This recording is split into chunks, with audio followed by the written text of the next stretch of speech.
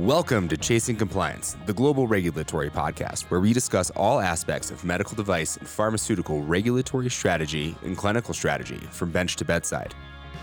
This is part 2 of our 2-part episode on one of our most popular and well-liked submissions, abbreviated new drug applications, known as ANDAs or ANDAs. This part of the episode is more focused on management of the submission process and the importance of having an expert help you through the submission process. Really put time and effort into the program management aspect of it. It's a little bit removed from the technical piece, but you really need to guide the technical writers or your staff, the SMEs, or whoever's writing that submission, and help them by really making sure that everybody's in line.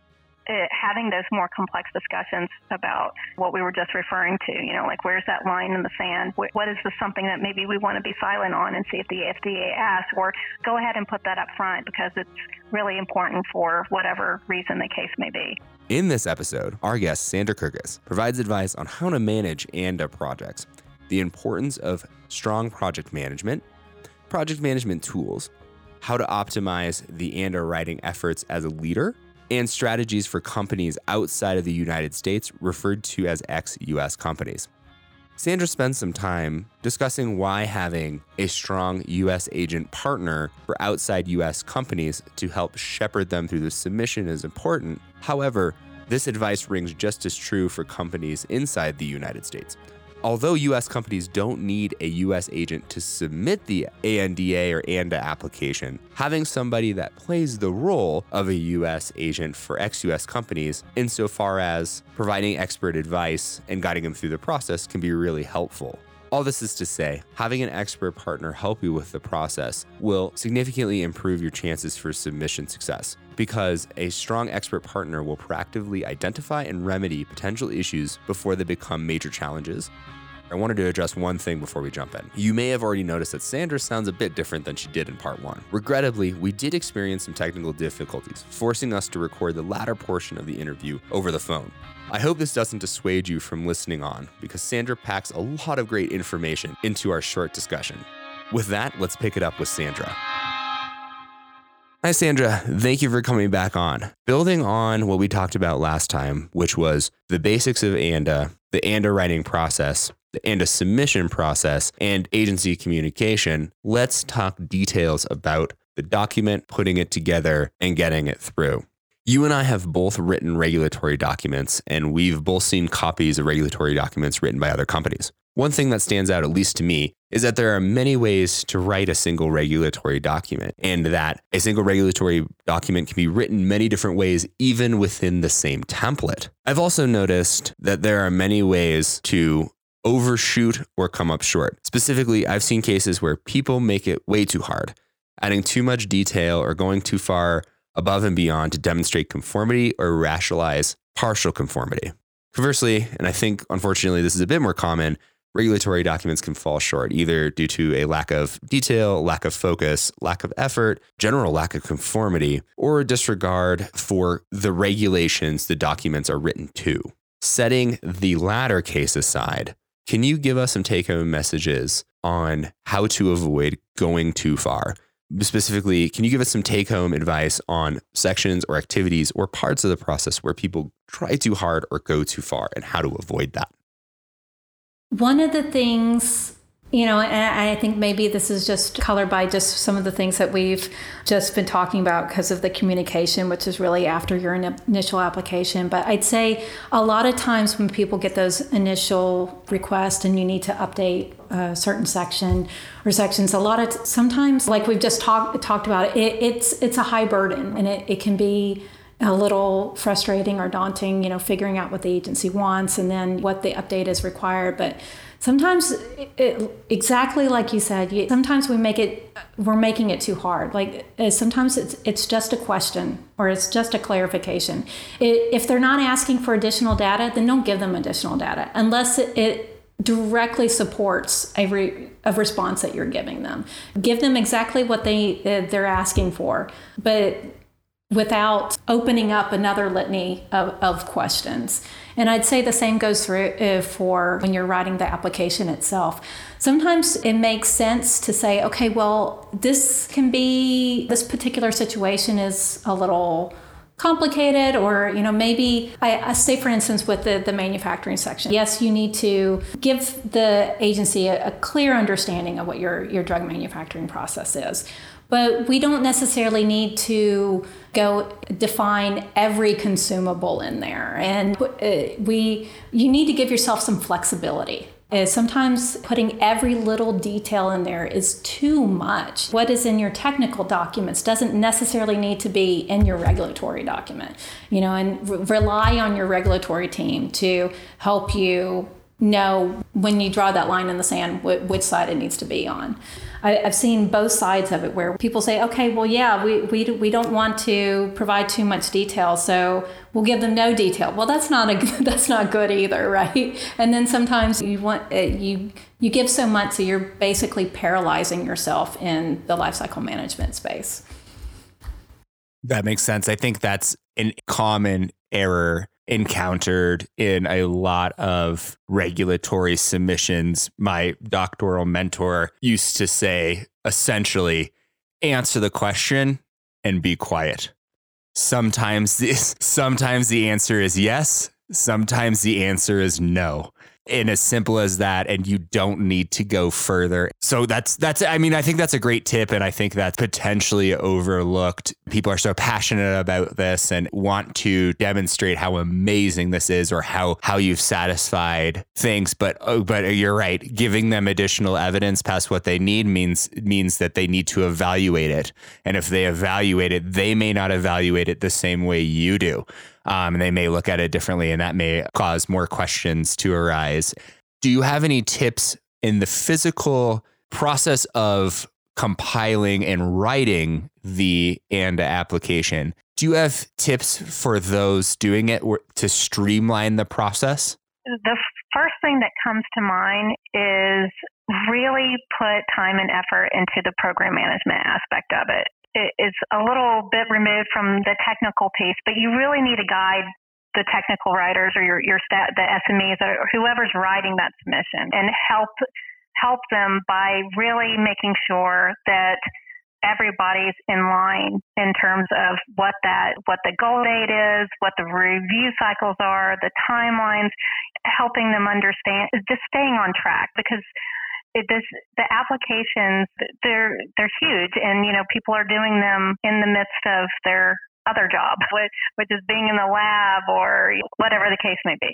And so I'd say that the program management piece, I think, can be hugely helpful for the people actually writing the application, who really need to understand what needs to happen and how it all comes together. I've even in my past had periodic one-on-ones with people who are writing the applications, to just, instead of just getting people all in a room and telling us why we're always late, and we're behind schedule, getting on that one-on-one time, going through the sections, answering questions that they may have, having those more complex discussions about what we were just referring to, like where's that line in the sand? What is something that maybe we want to be silent on and see if the FDA asks, or go ahead and put that up front because it's really important for whatever reason the case may be. Just really having those periodic discussions and really can drive each one of the sections, which in turn drives the overall submission. I understand that it can be daunting looking at all that has to come together. And so breaking it down into individual tasks and milestones can be helpful. And also having accountability, meeting with people and communicating, that's important. Have you ever used an application or any type of tool to help project manage these types of projects? I have. I've done things as simple as using Excel to using Microsoft Project. Being program managing by need versus actually by role is I know people who do program management are probably much more savvy at it than I am, but I taught myself how to use Project for this very reason. but Excel works if you have to. Like just even, and that can double for your submission tracker too for regulatory operations. And so it doesn't have to be fancy. It just has to be usable. In software development, they often break down, these projects can be incredibly large, take years to develop a single application. So they'll break it down into short cycles. They're often called sprints, depending on the management style you use. Do you think that would be effective, setting 2-week cycle and saying, in this 2-week cycle, this is going to be completed? And if it's not completed, it'll carry over to the 2-week cycle, but there needs to be a good reason why it's carrying over. Would you say that would be effective or no? I do, especially there's always tight timelines there's always multiple impacts when things are delayed, or oftentimes. One that comes immediately to mind is the PPQ runs and stability. They're always the last to come in, and you still have to create those sections with that input. So it really helping people understand the implications for those delays I think that's invaluable. And I think a 2-week incremental would be a fantastic start. Maybe not necessarily at the beginning. Maybe I would love to see something maybe even gated or maybe it could start out depending on how far out you're going, like maybe monthly. And then as you get closer to the submission timeframe, biweekly and then weekly. How about those that are submitting applications from outside of the US or ex-US? What are the implications for those? Can anyone just come in and submit an application? I know, for example, that India is a large manufacturer of generic drugs.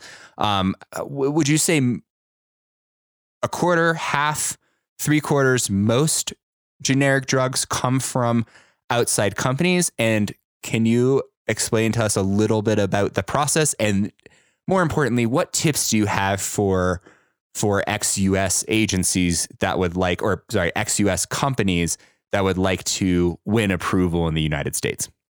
Oh yeah, that's great. So first thing, I must admit, I don't know the percentage offhand, number of generics that are manufactured ex-US or held by companies that are not in the US, but I know that it's growing. If I recall correctly, I remember seeing an FDA webinar where the comparison between now and 10 years ago.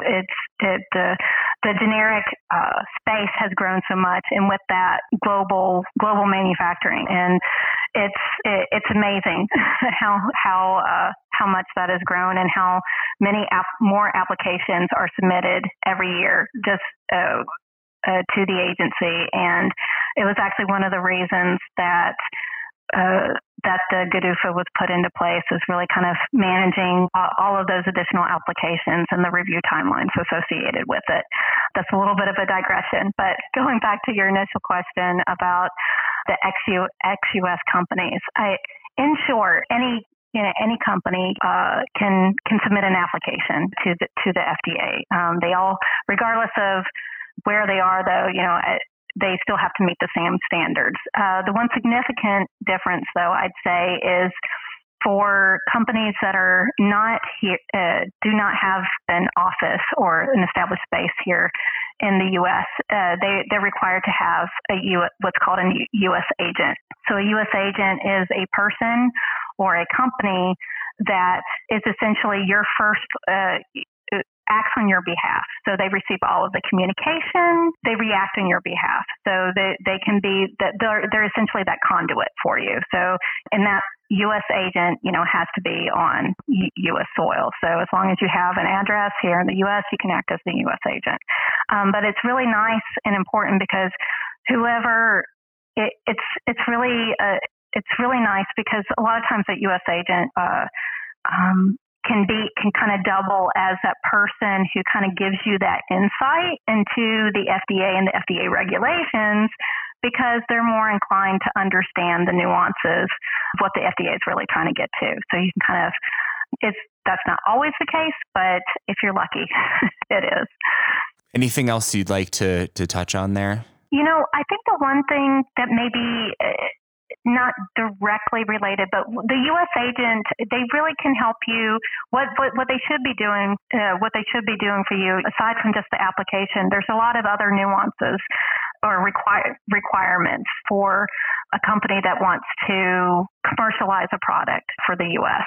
To have the product, you have to register the product. You need to make sure the manufacturers are, registered.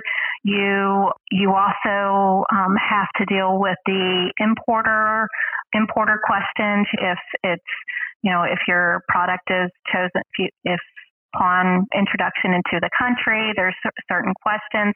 All of those things is really where your U.S. agent is really valuable, because they can help navigate those issues for you, or those requirements. You also have to do an annual registration, for both the product and the facility. So all of those things are things that your U.S. agent should be helping you with. Well, that makes a lot of sense. And it sounds like when selecting a U.S. agent, you want somebody who's highly qualified and has done this a time or two. Would you say that's correct? Oh, definitely. Even if they may not know all the answers, but they need to be able to know where to find them. And that's really the key.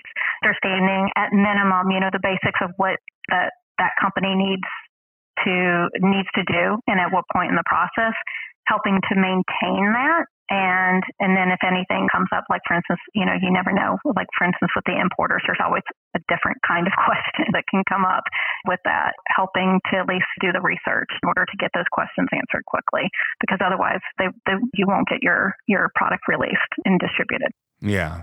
That makes sense. Having knowledgeable boots on the ground is worth a lot in the process, because it can save a lot of time and headache, and a good agent can see issues before they arise. Definitely. There's always something new, and keeping abreast of those regulations too, because sometimes they can change. Another thing that just popped in my head was the requirements to, with the facility registration, for instance, there's also an annual fee associated, but that fee can change depending on the number of applications that you have and the size of your company.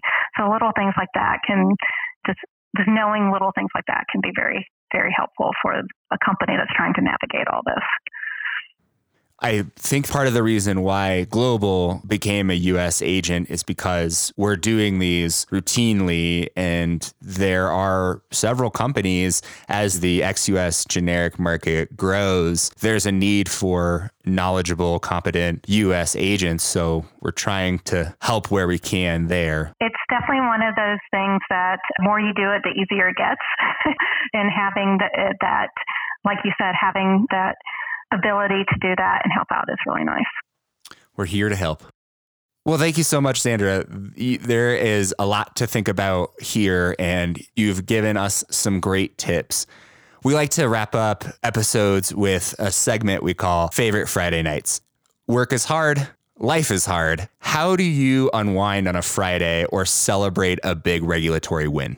To celebrate a regulatory win, I'd have to say I will literally jump up and down. Like, I get so much joy out of that. There's nothing more fun to me than the endorphins that go into that. I mean, because there's so much work that goes into a regulatory win. And so sometimes I just can't contain it, and I will just literally jump up and down. And then after that, I'll proceed with telling everybody that had any hand in it, because there's nothing better than telling somebody such good news.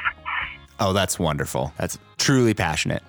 Well, thank you so much for your time and for coming on. We really appreciate it, and I hope you have a wonderful rest of your day.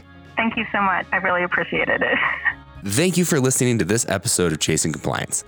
Stay tuned for bi-weekly episodes of Chasing Compliance, the Global Regulatory Podcast, Season 2. In this season, we will focus on tips and best practices for submission writing, regulatory strategy, and clinical development. If you have any other questions about anything we discussed in today's show, or anything related to any regulatory or clinical topic in general, please don't hesitate to reach out to us directly by emailing us at info@globalrwc.com or submitting a request for information on our website, www.globalrwc.com. There you can find more information on our approach to solving a wide variety of regulatory and clinical challenges. If you enjoyed today's show, please subscribe, leave a review, or share this with your colleagues. You can leave us a review on Apple Podcasts or any other app that you are listening on.